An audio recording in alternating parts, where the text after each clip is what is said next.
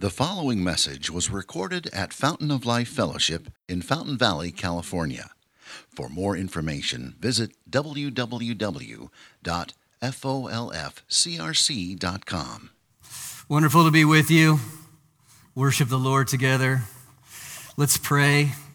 Need God's help as we come before His Word. Let's ask the Lord for help. Heavenly Father, thank you so much for being a God who speaks. Lord, you've designed us so beautifully, and you've told us what that design is. And yet, Lord, if we're honest as we come before this text today, it's incredibly controversial. It can be difficult to understand, hard to accept. So, Lord, I pray your Holy Spirit would be here with us. Lord, please help me. Help me to teach this faithfully, clearly. Lord, most of all, I want to please you in what I say. But we all come before you, Lord, broken, in need of your truth, in need of Jesus Christ. And we pray that in his name, the Holy Spirit, Lord, would speak to us. Give us open eyes, soft hearts, open ears to hear your word and to respond. Lord, for your glory and for our joy, we pray. In the name of Jesus, amen. Did you know that when Christianity exploded onto the scene, it was especially popular with women? Did you know that? Especially popular with women. In fact, those who were against Christianity would often use this popularity with women as an attack on Christianity. Rebecca McLaughlin has recorded this in her book. Read you a quote from her. Rebecca says, one 2nd century Greek philosopher quipped that Christians want and are able to convince only the foolish, dishonorable, and stupid, only slaves, women, and little children. Likewise, in the 3rd century, Christianity was mocked for attracting the dregs of the populace and credulous women with the inability natural to their sex. How do you feel about that, ladies? But you see the enemies of Christianity attacking Christianity for its popularity with women. Why? It's an interesting question.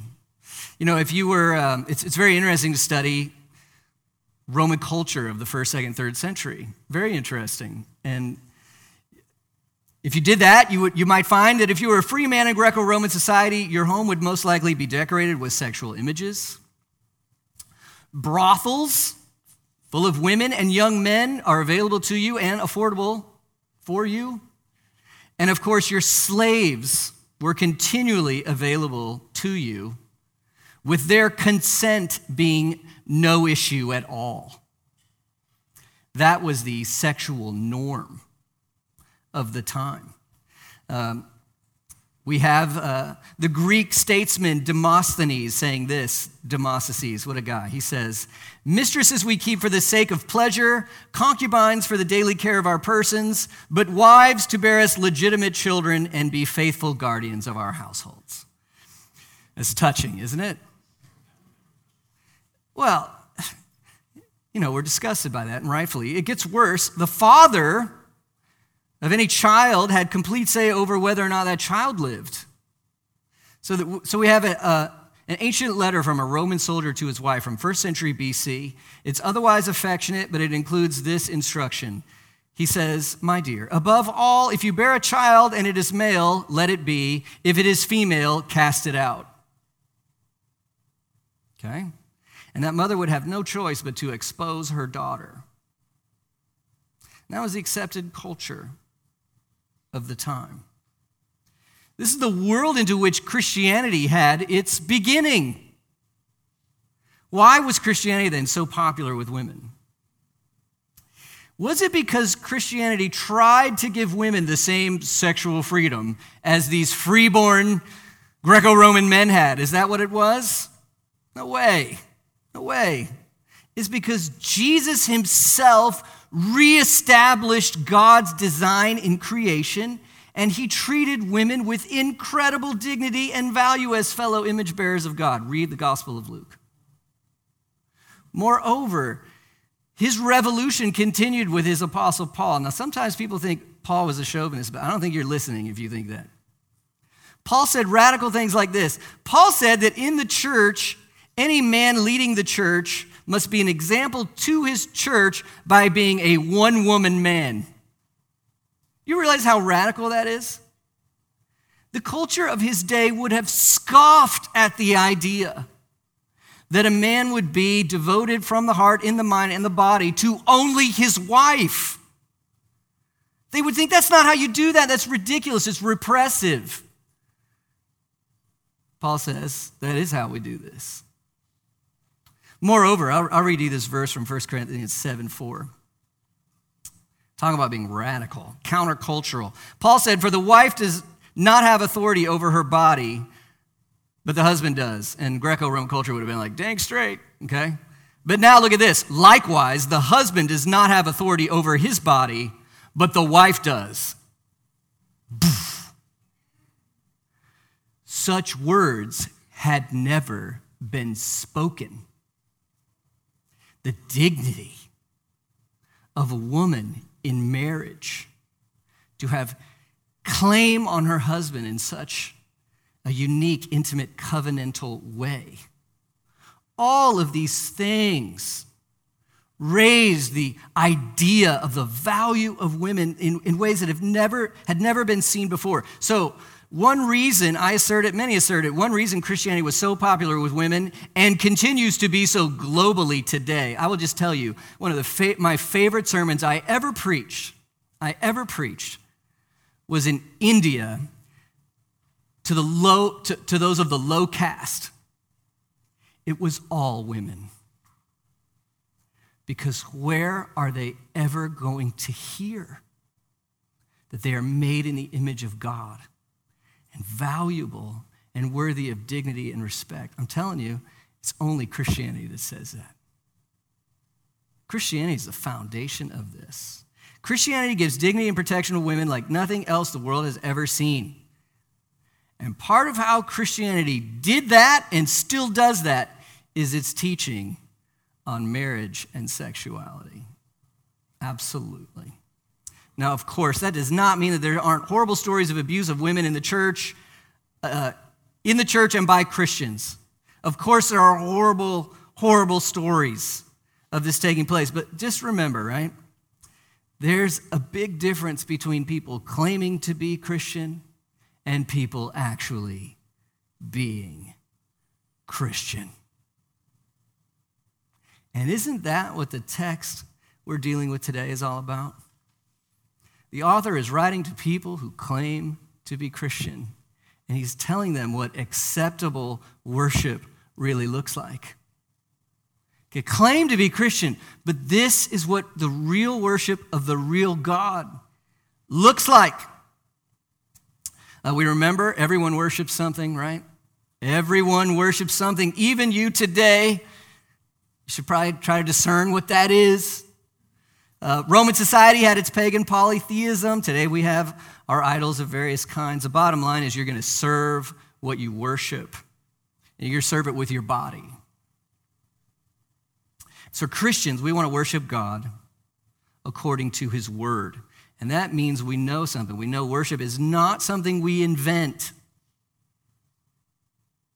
It's not based on how we feel ultimately. It's something we receive and submit to from the word of God. So last week, we started this conversation in this section. We saw some core aspects of worship that is acceptable to God. Most essential, and I hope if you only hear one thing today, this is what you hear. Most essential is worship happens through faith in Jesus Christ, okay?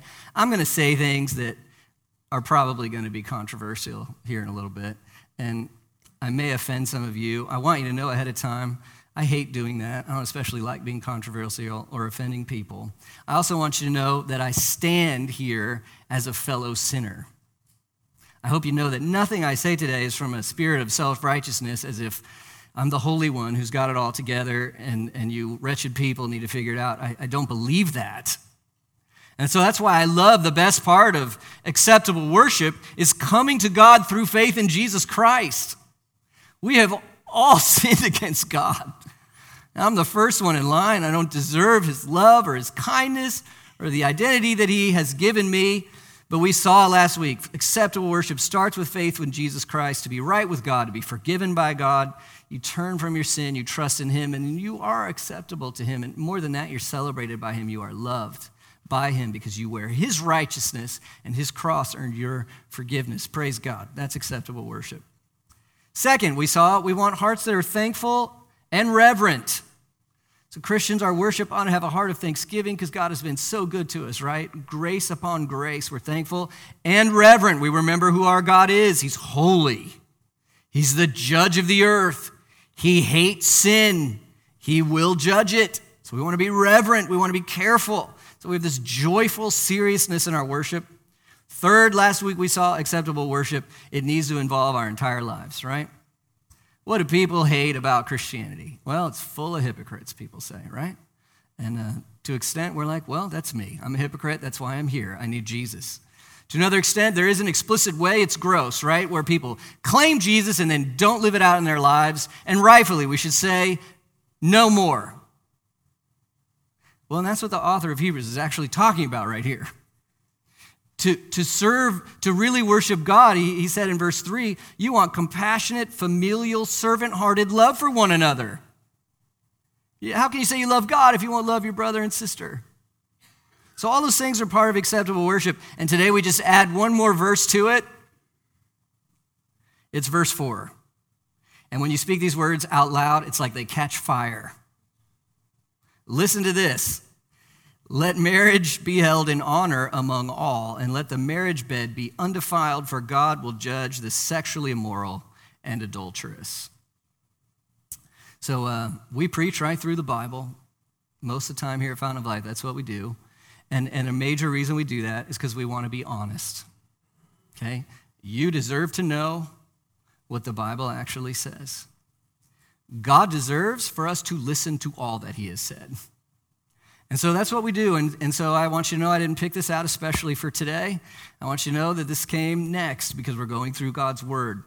And now I want you to see what it means. Because even as you hear these words, we realize, right, many in our cultural moment would find these words to be dangerous. They would believe these words to be oppressive. They would believe these ideas to be actually unjust. Many would say that. And yet our Bibles tell us that these words are an essential aspect of acceptable worship. This is a serious thing, and it's actually part of what it means for us to truly love one another. That's what the motivation here. It's fear of God, love for God, and it's love for our neighbor, lived out according to God's word. And so we're supposed to honor marriage and its bed. So we have our work cut out for us, okay? I want to ask 3 questions and try to answer them. You probably have a lot of other questions after I preach the sermon. I would love to talk with you after the sermon about any questions or thoughts that you have. But here's the 3 questions we want to ask and answer. Number 1, what is marriage and why should we honor it? Number 2, what does it mean to honor marriage? Number 3, what does it mean to honor the marriage bed? That's what we're going to ask and answer. And hopefully, even if you disagree, you'll get a good idea of what Christianity has said, is saying, and has always said, and will say about marriage. So we start with, just the author saying, honor marriage. And the author can move on quickly because he has a shared understanding with his readers. They know what marriage is. In our day, can we make that assumption anymore? We can't make that assumption. So we have to ask the question, what is marriage? And sometimes I'll ask that to people in premarital counseling even, or relationships. What is marriage? And it takes a while to think about it, right? And you kind of start with, well, when 2 people love each other, and then it fades out, and you're like, come on, it's got to be more than that, right? It's got to be more than that. So what is it? How do we know? How do we know? And so for Christians, that how we know question, that's everything. How do you know? The answer to the biggest questions of life. Well, we go to the Bible as our authority. How do we know? So let's go to the words of Jesus and let's actually see what he said about what marriage is. We're going to be in Matthew chapter 19. Matthew 19. And there it's very interesting. In Matthew 19:3, Pharisees come up to Jesus and test him by asking, is it lawful to divorce one's wife for any cause? And this is interesting because here you have religious conservatives, hardcore conservatives of the day, and what do they want a loophole for? How do I get out of this marriage I don't like? Okay? How can I squeeze out of this thing? And so Jesus, look at his response. Look at verse 4. Jesus Christ, this is what he said. He answered, have you not read? First of all, I love that question. Anytime Jesus asks Pharisees, have you read the Bible? That's funny because they thought they were experts on the Bible. Have you not read? But it shows you where's Jesus looking for his answer on what marriage is. He's looking to God's word himself. He's looking to the first 2 chapters of Genesis. That's where Jesus is looking as a Christian. That should be profound to you, okay? Have you not read? He refers to Genesis 1-2. And then we get our definition of marriage from God's created order. It's before sin, it's before brokenness. We see God made marriage. Have you not read that he who created them from the beginning made them male and female? And he said, therefore a man shall leave his father and mother, hold fast to his wife, the two shall become one flesh. They're no longer two but one flesh. What therefore God has joined together, let not man separate. So we'll just leave those verses up there. I want you to see what I think are 5 things Jesus says about God's definition of marriage. Okay? Number 1, it's pretty obvious to see that marriage is instituted and confirmed by God. He made it. God made it. God put it together, and God even said, this is what's up. This is how it is. God instituted it. Not only that, look at verse 6. I mean, it's very intimate, actually. It's not that he just made it in this abstract way, far away. When 2 people get married, he joins you together. I mean, he's really close in this. He's joined you as one flesh. There's this new union of people. And so Jesus is able to say, what God has joined together, let not man separate. So he's confronting hardcore. These for Pharisees, aren't they? You claim to love God, and you want to fool around with this and mess with this and make it easier? You're against God in how you're doing this. That's what Jesus is saying to them. You're against God because God has joined you together. Wow. Marriage is instituted and confirmed by God himself. Second, marriage is not just a contract, but a covenant. It's not just a contract. It's a covenant, contract. Hey, I agree, I'll do this for a while, you do this for a while. It's far more than that. It's a sober, serious swearing of yourself to someone else. It makes you one flesh, 2 become one. It's a covenant. Number 3, it's exclusive. A man leaves his father and mother. In Jewish culture, your father and mother as your primary relationships. Not anymore. Not when you get married. Moving out. Now you cleave to your wife. Do you see how this already raises the value of a woman? Young man, you're leaving the family, and now your number 1 value, treasure, orientation is to this woman you are marrying. Become a new family unit. So the man becomes a husband to one woman who is his wife and no one else in that way. And a woman becomes a wife to the one man who is her husband. No one else in that way. It's exclusive, right? I love all my sisters. You guys are the greatest ladies I know. I don't love any of y'all like I love my wife. And aren't you glad? You're like, praise the Lord, okay? But it's exclusive. It's for one person. Now, some of you are thinking, hold on now. I read the Old Testament once, and I saw a lot of polygamy. Yes, you did. Read it again. How does it look? It looks terrible. Was it ever God's design? It was never God's design. It's a sign to show you how terrible and awful it is. This is God's design. It's exclusive. Number 4, it's lifelong. Marriage is lifelong. It's related to the covenant idea, but it's worth mentioning because the Pharisees want this, they want a system to offer a little convenience. Some scholars say, there's different Pharisaical parties. I don't understand all of it. Some of them would say, if your wife didn't give you children, you could divorce her. Some of them would say, if your wife burnt breakfast, you could divorce her. And then they'd be like, well, let's get a certificate. and make it all religious. Okay? And Jesus is disgusted by that. He's disgusted by that idea. It's lifelong. That's why in our vows we say, till death do us part, for better or worse, right? You know, I'll ruffle a few feathers. Historian Carl Trueman suggests marriage really began to be redefined in our country, not when the Supreme Court made its decision about gay marriage, but when California Governor Ronald Reagan signed no-fault divorce into law.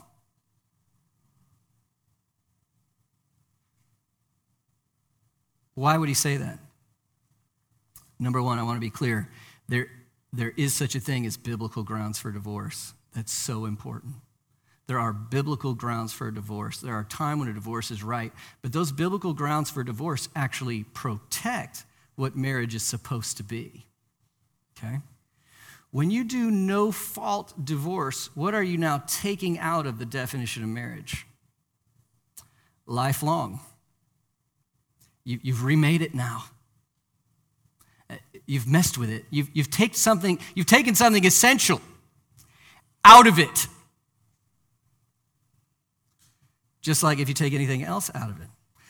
Instituted and confirmed by God, marriage is a serious covenant. It's exclusive. It's lifelong. And now here's really the hot issue. Marriage is complementary. Jesus is very clear. It's a joining of one man and one woman. A man is an adult male human being. And you guys, I don't mean to make jokes about this, but evidently it is now a matter of some questioning as to just what a woman is. I don't want to dive into political pandering, but I think it's important. There are even secular feminists who are very concerned about this very thing, okay? What is a woman? Because if you can't or won't define it, how can you celebrate or protect it? You can't. You can't. And isn't it interesting that some of the same people who won't define what a woman is, they won't define what a baby is either?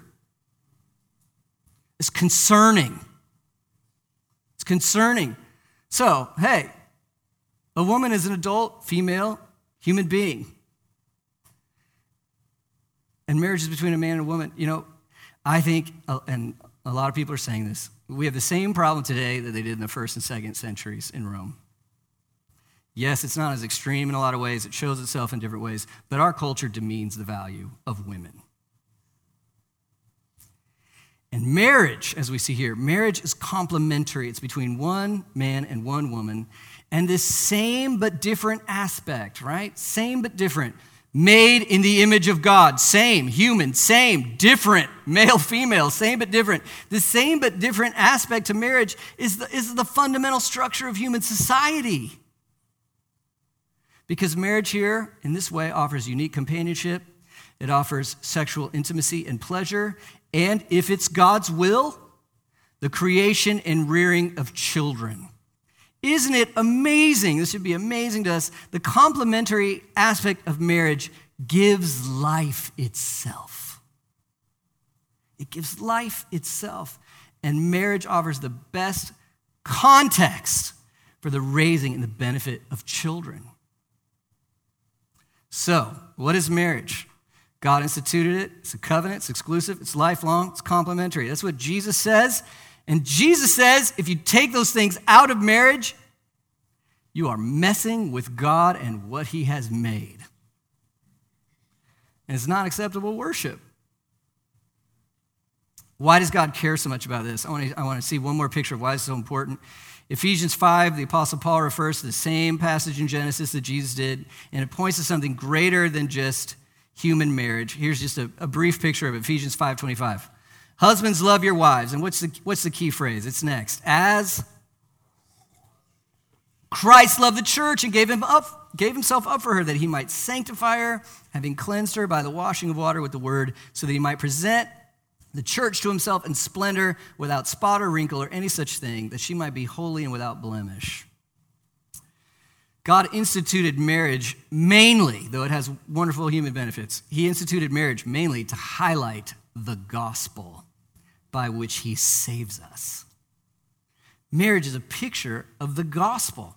So in the marriage covenant, the wife becomes a husband who takes on the role of displaying Jesus to the world and how he treats his wife. Lord, have mercy on me. And with the covenant of marriage, the woman becomes a wife and takes on the role of displaying a picture of God's church who love Jesus in how she treats her husband. And this wonderfully puts marriage in its place. First of all, obviously, marriage is incredibly valuable. It's valuable. If you love Jesus and what he's done for you, how can you not value marriage, which is a picture of Jesus and what he's done for you? How can anyone who loves the gospel do that? Marriage is valuable, but we also learn, and it's just as important, human marriage is not ultimate. It's not ultimate. It's not ultimate. Did you know there will be no human marriage in heaven? There will be no human marriage in heaven. We will have graduated and be able to understand and enjoy the ultimate marriage, which is what? The bride of Christ, God's people, with her wonderful husband, Jesus Christ himself. That's the ultimate marriage, which means we need to be careful. Human marriage, yes, it's to be valued and honored. No, it's not to be worshiped as the thing that will complete you. Some of you are longing to get married. That's great. I hope you have a great, godly marriage, and it won't satisfy you, okay? It won't complete you. It was never meant to complete you. Only Jesus can complete you, which also means you are not subhuman or sub-Christian or missing out on life if you're not married. You're not missing out on life if you're not married. Look, is marriage a great thing? Yes, and if you long for a godly marriage, I hope and pray you receive it. In our lives, there are going to be many, many great things that we hope and long for that we will not receive. Right? Only Jesus can satisfy you. It's fascinating to realize that neither of these champions of marriage, Jesus or Paul, guess what? Neither of them were married. Unbelievable. Huge champions of marriage, strong, bold, and not married. That tells you something. Godly singleness glorifies the gospel too, just in some different ways. Our brothers and sisters who are single, and by the way, we're all going to be single, right? Before or after marriage. This is normal for Christians. Single Christians glorify the gospel too, as they are devoted to that ultimate marriage that we will all share. Union with Jesus Christ in heaven forever. So let's just make sure you reject a lot of these arguments that our culture makes comes from this assumption that your identity flows from your sexual expression. Can you hear that? They're telling you your identity flows from your sexual expression. So you should identify that or invent that and then live that out. Otherwise, you're not being you. Why do we believe that foolishness? Why do we believe that? It's not true. And especially as a Christian, what's your identity? What is your identity? You are a child of God through Jesus Christ. That's your identity. So God instituted marriage to be a picture of the gospel. Like marriage, the gospel is a covenant. Think about that. It's a covenant. Jesus covenanted himself to us and we to him. 2, the gospel is exclusive. Jesus has one lady. And that's the church, the people who come to him in repentance and faith. Number 3, the gospel, well, that's not just lifelong. That's eternity long. Number 4, the gospel is complementary. Yes, it is. Same but different. Is Jesus the same as us? Amazingly the same. He took on human flesh. Is he different? He's the eternal Son of God. And union with him, does that bring new life? Yes, it does. Eternal life. Marriage is a God-designed, lifelong, exclusive covenant between a man and a woman that glorifies the gospel. That's what it is. That's what it is. And so then we get to our second point. Acceptable worship honors marriage. Look at verse 4 again. If you try to read it in Greek, a wooden translation just helps you feel it. The first word is hold it in honor. Marriage is the second word, by all. It's strong. Honor it. Honor what? Marriage. Who? All of you. Honor means see it as a great, precious value. Hold it dearly. And you'll see it's not optional. It's not for traditional Christians. It's for Christians. How do we honor it? How do we honor it? Well, this could be a long conversation. But I think one aspect is you got to hold to what God has made in a cultural climate that denies it. You've got to hold to what God has made in a cultural climate that denies it. Isn't that what our brothers and sisters of old had to do? When they had to say to those men who would visit church, hey bro, one wife, exclusive devotion, knock it off with everybody else. No more brothels, no more slaves. No, knock it off. One wife. Do you think the culture was like, oh, we've seen our sinful ways, No, it was hard for them. It was difficult to receive. But that's what they had to say. And so the same for us. That's what we have to say. We have different ways. We have to ponder this and talk about this. And obviously, I can't go into detail on all of this at all this morning. But think of the mantra, love is love. I think logically that takes you to the proposition that marriage is just an agreement between any two people that love each other. Listen, there are many precious and valuable ways we are to love. There's parental love. There's church family love. There's friendship love. Did you know this was most precious to Jesus in his humanity? Friendship love. Look what Jesus said, John 15:13. Greater love has no one than this, that he get married. No, that someone lay down his life for his friends. Friendship can and should be deeply close and intimate and life-giving. Friendship is disregarded too much in this world.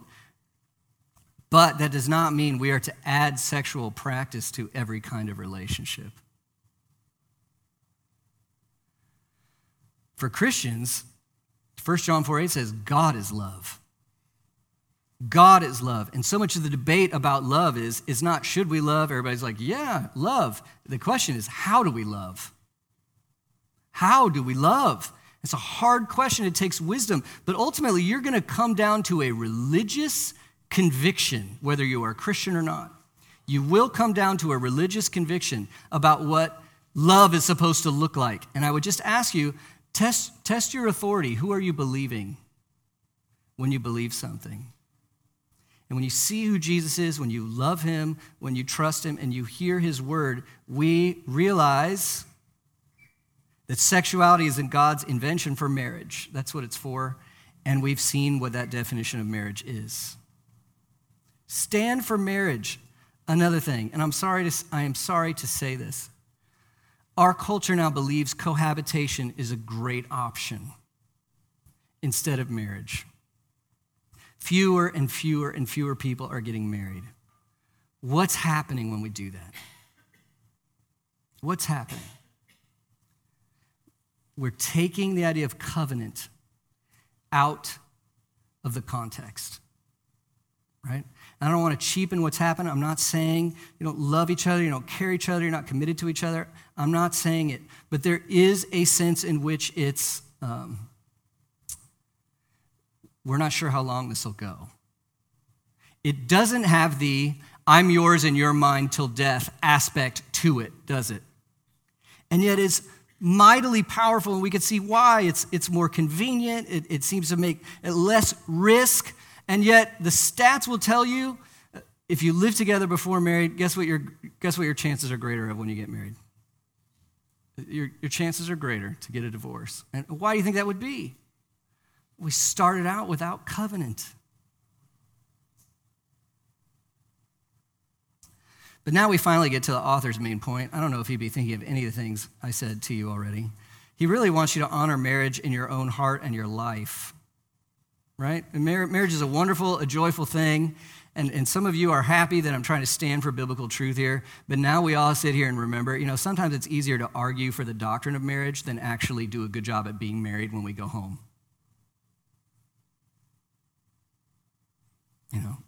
Fight for truth. What are you going to do when you go home? Do you honor marriage? And so we just remember, let's let our best argument for Christian marriage be our marriages. If you're a husband and you are married, your wife is your first human priority. Do you act like that? Do you lean into that? Do you care about that? Is your goal to look like Jesus in how you treat this woman? And even as I say this, I'm like ready to dodge the lightning, okay? Because I'm flawed. I'm flawed as a husband. I'm so flawed. Grow in being a Christ-like husband. If you're a wife, are you a wife? Do you have a husband? Lean into spotlighting the heart of God's people for Jesus Christ and how you respect and love and help your husband. That's what it means to honor marriage. Are you married? Be married. And remember, God put your marriage together. God put it together. And honoring it is part of your acceptable worship. You know, it's easy to neglect our marriages for our kids, isn't it? Everybody with young kids is like, nobody agrees? I didn't get one amen. Y'all are better at this than I am. One of the best things you can do for your children is show them a healthy marriage. They need that more than they need your instantaneous attention. They need to see a healthy marriage. And if your marriage has ended, which happens in a sinful world, God loves you, God forgives you, God heals you, you're glad you're here, you're not second class, I'm a sinner too. If your marriage has ended, you still want to teach your children of a healthy marriage as best you can and prepare them for healthy marriage because we honor marriage. Also, we want to be supportive of the marriages of others. You know, godliness is difficult, isn't it? Is it hard to be single? Yeah. Is it hard to be married? Yeah. Okay. Do we have singles living happy, peaceful, content lives? Yes. Do we have married people deeply struggling? Yes. We need to support one another and encourage one another. We need godly friends to help us be single or be married. We want to support marriage. We want to encourage one another. We want you to get help when you need it. I want to care about your marriage. And my best, most loving friends are the ones who encourage me to better love my wife. All right, let's get to the third point. What have we seen so far? What marriage is. What should we do with it? Honor it. Now, we honor the marriage bed. Verse 4, let marriage be held in honor among all. Let the marriage bed be undefiled, for God will judge the sexually immoral and adulterous. What's the marriage bed? It's a polite way to say sex, right? That's what it is. It's sex.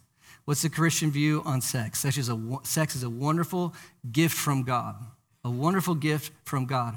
Christian thought does not see, whatever you may have seen in the world, Christian thought does not see sex as dirty or gross. No, Christian thought does not cheapen sex.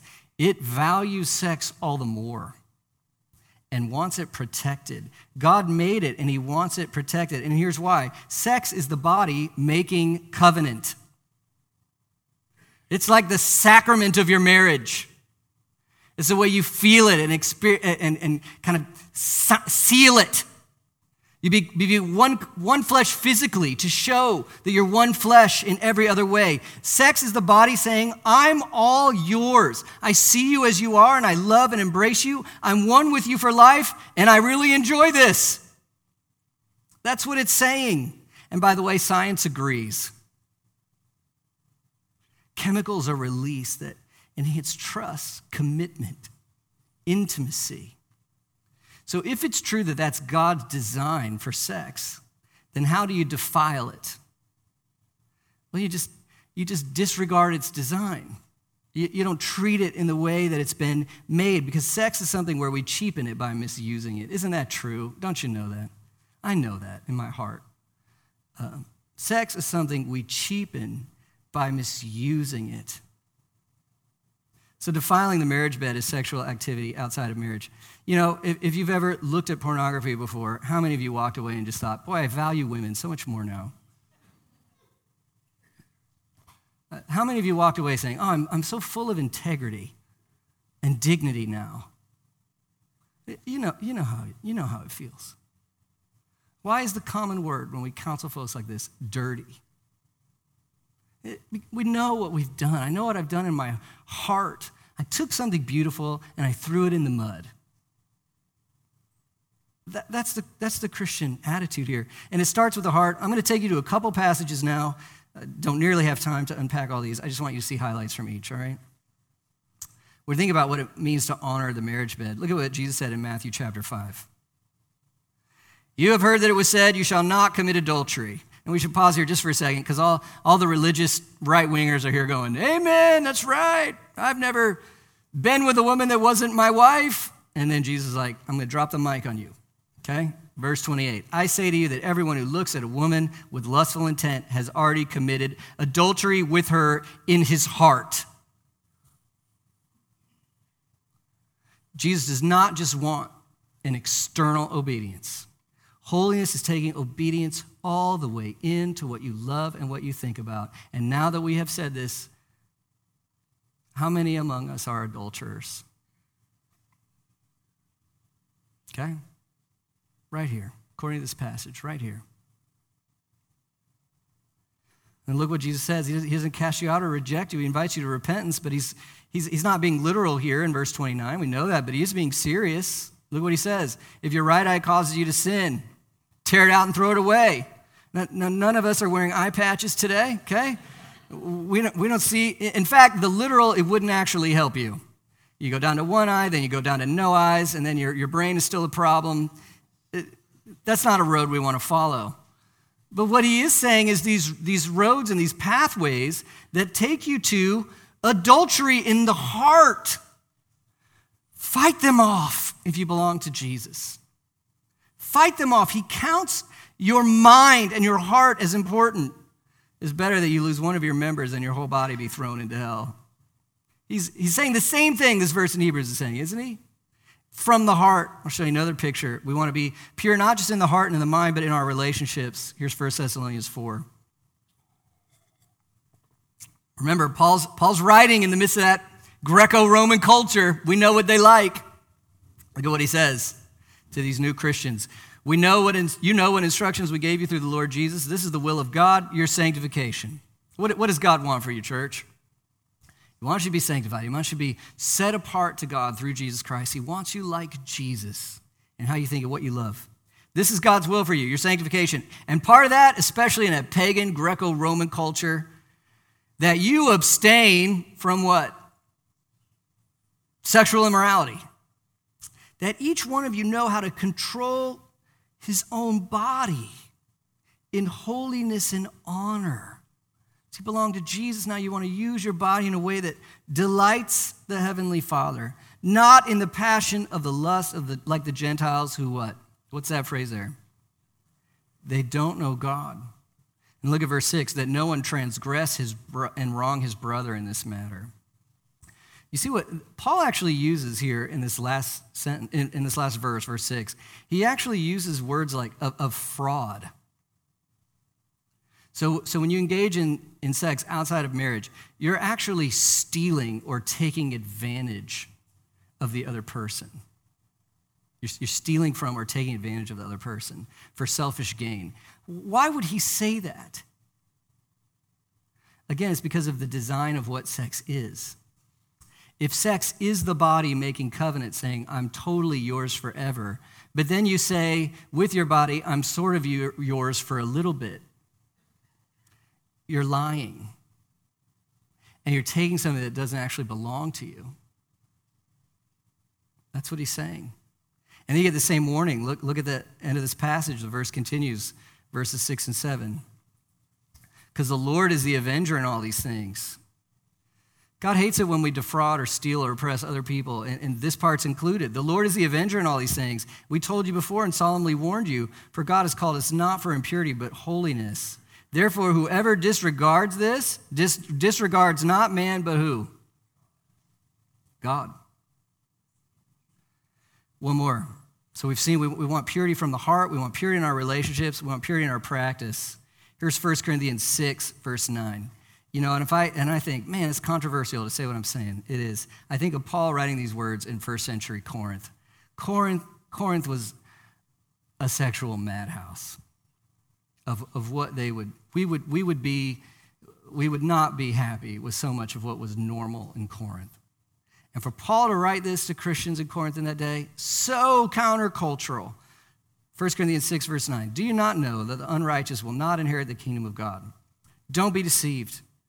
Neither the sexually immoral, the idolaters, adulterers, men who practice homosexuality, nor thieves or the greedy or drunkards or revilers or swindlers will inherit the kingdom of God. Something so important to see here, I think. Obviously, the Bible is saying sex outside of marriage is a sin. Is it the only sin? No. Did you see the list? Was he like category A, really bad sins, category B, not such a big deal sins? Did you see that here? Why do we act like that? No, it's a sin, and it's one of the sins. But how are you going to live as a Christian? And the issue here is practice. Practice. What's your lifestyle? Because look at what Paul says in verse 11. I love this verse. Such were some of you. How many of you have been idolaters? You loved other gods than Jesus. Come on, that is sin, okay? That's me. How many of you have been sexually immoral? If not with the body, then in the mind and the heart. That's us. How many of you have had desires that don't necessarily align with God's word and they were strong and powerful desires? In fact, you're still fighting them today. How about all of us? Okay? How many of you have been selfish and misused God's gifts to the hurt of other people? All of us, but look at the glory of the gospel here in verse 11. Such, what's that next word? Were some of you.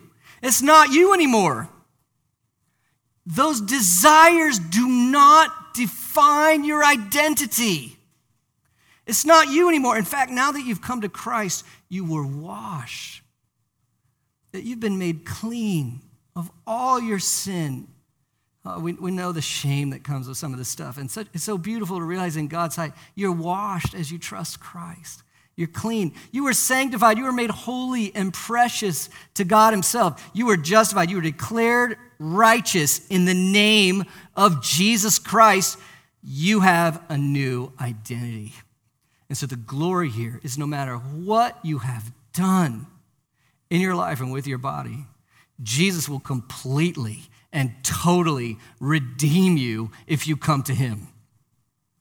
Total forgiveness, total cleansing, total acceptance.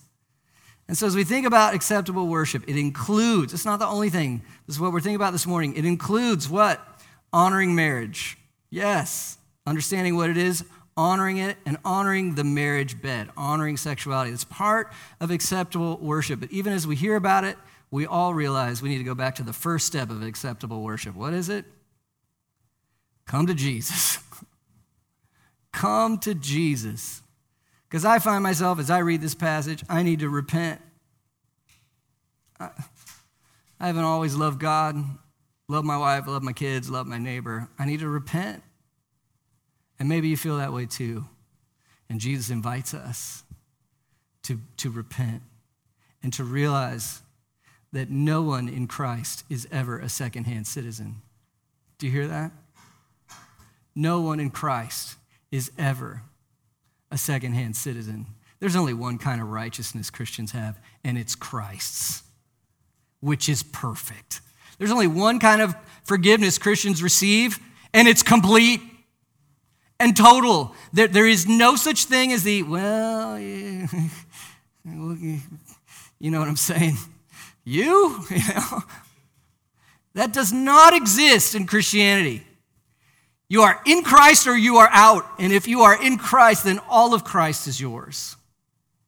And you are right with God, even right now. You're forgiven. Praise God. Praise God. So in conclusion, we want to repent and look to Jesus. And then we just want to honor Jesus with our minds, our mouths, and our bodies, don't we? We want to honor him. Because as Christians, is the way we started, we have the joy of being right with God through Jesus, enjoying fellowship with him, and the joy of offering worship that is pleasing to the Father with all we are. So as we do this, we start thinking, oh, Christianity, it's repressive, it's straitjacket. You know what? Actually, it's for your good. This is for your good. This is for your joy.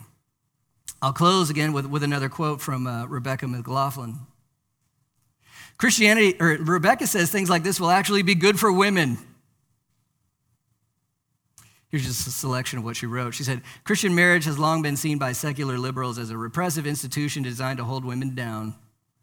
In 2016, a study of women in America found that highly religious women married to highly religious men were by far the happiest. Isn't that ironic? Ironically, the demographic most pitied by secular progressive women in religious marriages are happier than those who pity them. Conversely, and this is the part that breaks your heart, because think of what our culture teaches our young women.